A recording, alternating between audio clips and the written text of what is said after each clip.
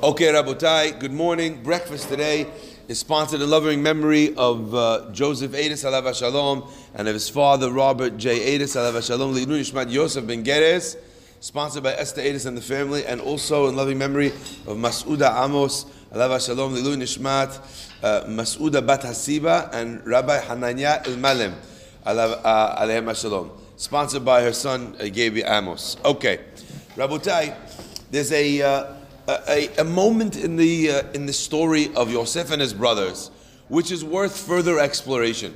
The pasuk says, as we mentioned yesterday, "V'lo yachol hitapek." Yosef was unable to hold out any longer. Do you remember we spoke about this idea, and we said that the implication, the diuk, the outcome should have been differently. It seems like Yosef is saying, or the pasuk is saying about Yosef rather, that there was nothing he could do. He couldn't hold it out any longer. But if he could have, he would have. Why? Because the process here was really one of teshubah, of tikkun. So he wanted to fix the mistake that they made with the brothers beforehand. But he realized in that moment that there was nothing more. He had no strength left in him whatsoever. This is where he was at right now. He was going to explode. He was going to, start crying. He was going to, have to tell them, Ani Yosef. And he didn't want his brothers to be embarrassed in front of the Egyptians. So he says, Otziu kol ish me'alai, take out all the people from the room.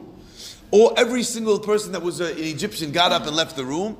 And then, like the pasuk says, and there was no one there, Behitvada Yosef elechav, when Yosef revealed himself to his brothers. Rabotai, it's super important to understand what happened here. Yehuda, when he stood up, knew that he was trying to kind of play to the heartstrings of Yosef. He didn't know that Yosef was his brother, but he wanted to make him understand the emotive nature of the situation as it was. A father sitting at home, waiting hopelessly and in many ways helplessly for his own son to return, and all of that was in his hands. If they could just convince him that their hearts were pure and they were not there with some sort of ulterior motive or ulterior agenda. In that moment, Yosef's heart broke. Say the Sifrei Musa and Lev Shalom, that Rav Shalom Shvadron says something unbelievable. Here's a guy who's broken.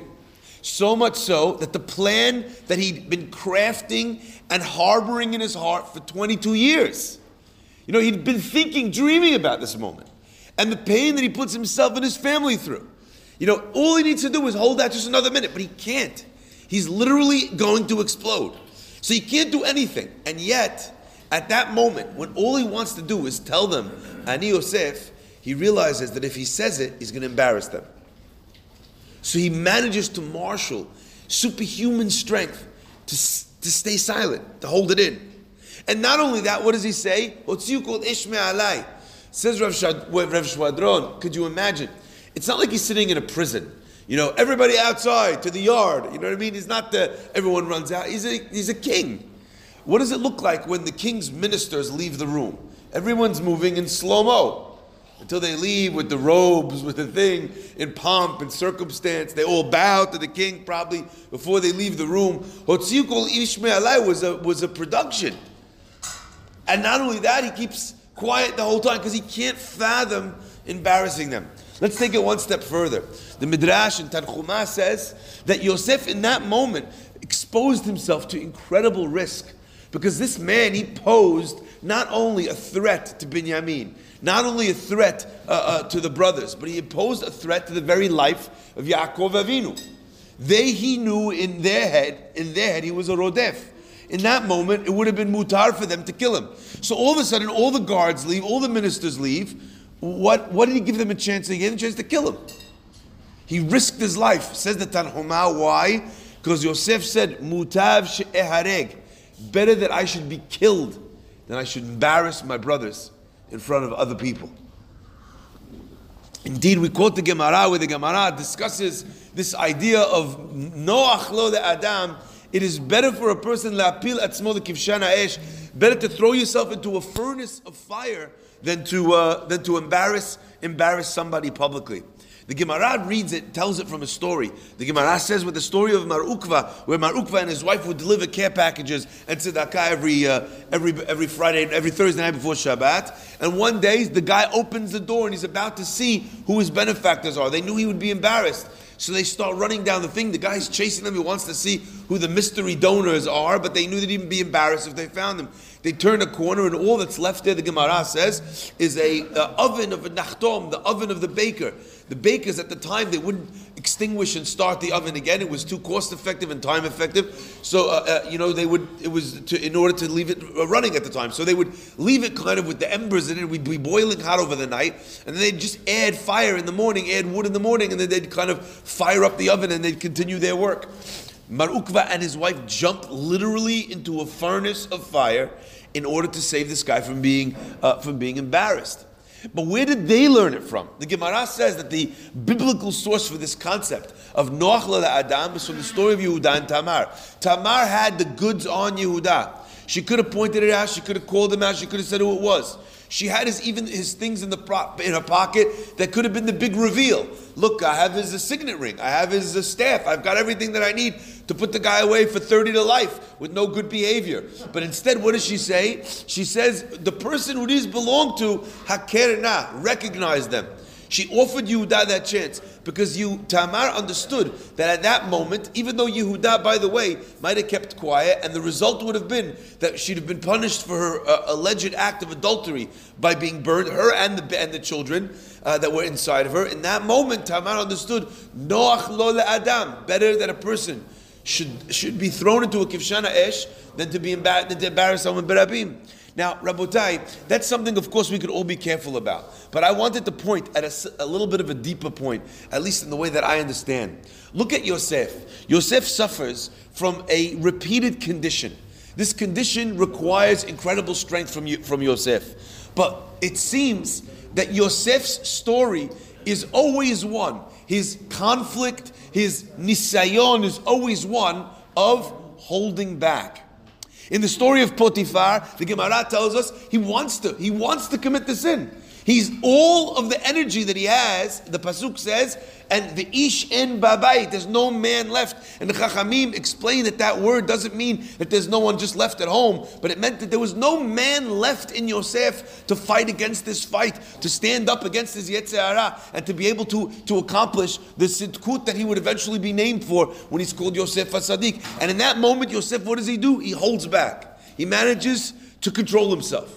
In the story as well over here, he wants to carry on with this charade with the brothers, and again, lo yachol Yosef leitapek. The idea of Yosef is a constant struggle to be able to control oneself. Ironically, the same story with the story of the dreams, like the pasuk says, "Vayisneu oto al halomotav ve'al devarav." They hated him on his dreams and also on his words. Isn't that fascinating? On his dreams and on his words. Why on his words? Because it wasn't the dreams that made him hate them. What made him hate him was the fact that he was telling it over to them. So again, Yosef's challenge was the challenge of holding back, of maybe not saying something. Rabotai, this idea, the concept of givura, of human strength, is illustrated more, quite often, by the things that we do not do, that we hold ourselves back from, than the things that we do. And that is a lesson, I think, for all time. The expression of givura by being able to marshal and to control oneself in the height of passion or anxiety. I want to end with this one story which absolutely blew my mind.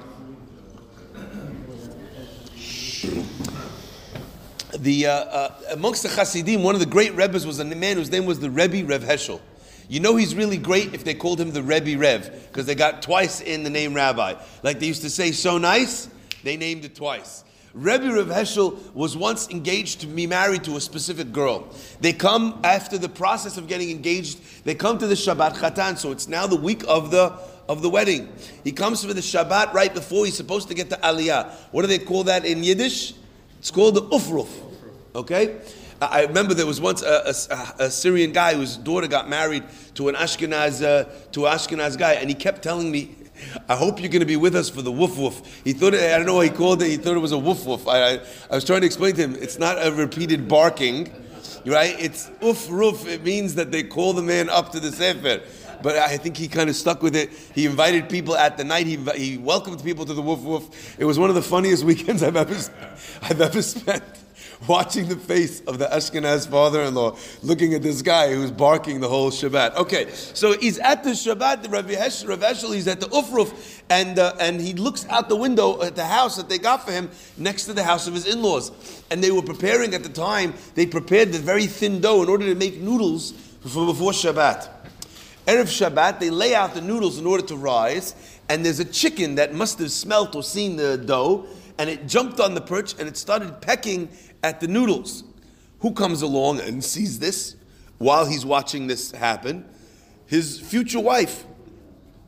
He sees his wife get so angry, she grabs the chicken and she starts bashing the chicken against the wall in her anger. Rabbi Rav Eshel says to himself, this is the girl I'm supposed to marry, with such cruelty to animals. You know, the Hazit, the guy, all he wants is some noodles. Was it death by noodles? What's going on here? He can't, but at the same time, it's the Shabbat of the wedding. The Ufruf, what's going to happen? How's he going to go and say, that this girl, she's cruel, I'm not going to marry her, I don't want my children to have that streak in them. It's not, but he knows he can't marry her. You know what he does? Listen to this, unbelievable. He knows he can't say anything that's going to embarrass her. He walks straight into the synagogue, Erev Shabbat. He makes a beeline for the teba, and he grabs the kupa of tzedakah, of charity, and he starts emptying it into his pocket. People say, "What are you doing?" And he starts making like he's trying to leave the Beit Knesset. They bomb tackle the guy. Two guys take his legs. Another guy takes his things. Ya'ani Lawrence Taylor. They flatten him out like NFL hardest hits. Coins are going everywhere, right? They put the money back in the kupa, and now they're left with the terrible opportunity, the terrible situation where they need to go and tell the father-in-law that his son-in-law is a thief. They tell the father-in-law the guy's trying to steal the kupa. What does he do, of course?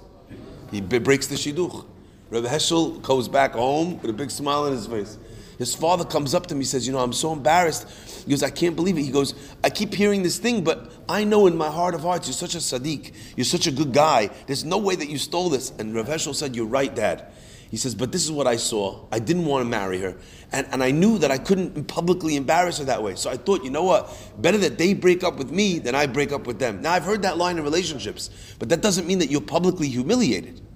But noach lo le'adam la'apil atzmo b'kivshan ha'esh. Better to throw yourself in the fire yourself than to embarrass somebody else. Let's remember this great lesson in our interactions with people that we love, with the people that we know, with the people that we meet, and be'ezrat Hashem will be zocheh to the great blessings that come with somebody who puts somebody else's kavod above themselves, and be'ezrat Hashem will be zocheh to the coming of Mashiach Merav. Amen. Amen. Rabbi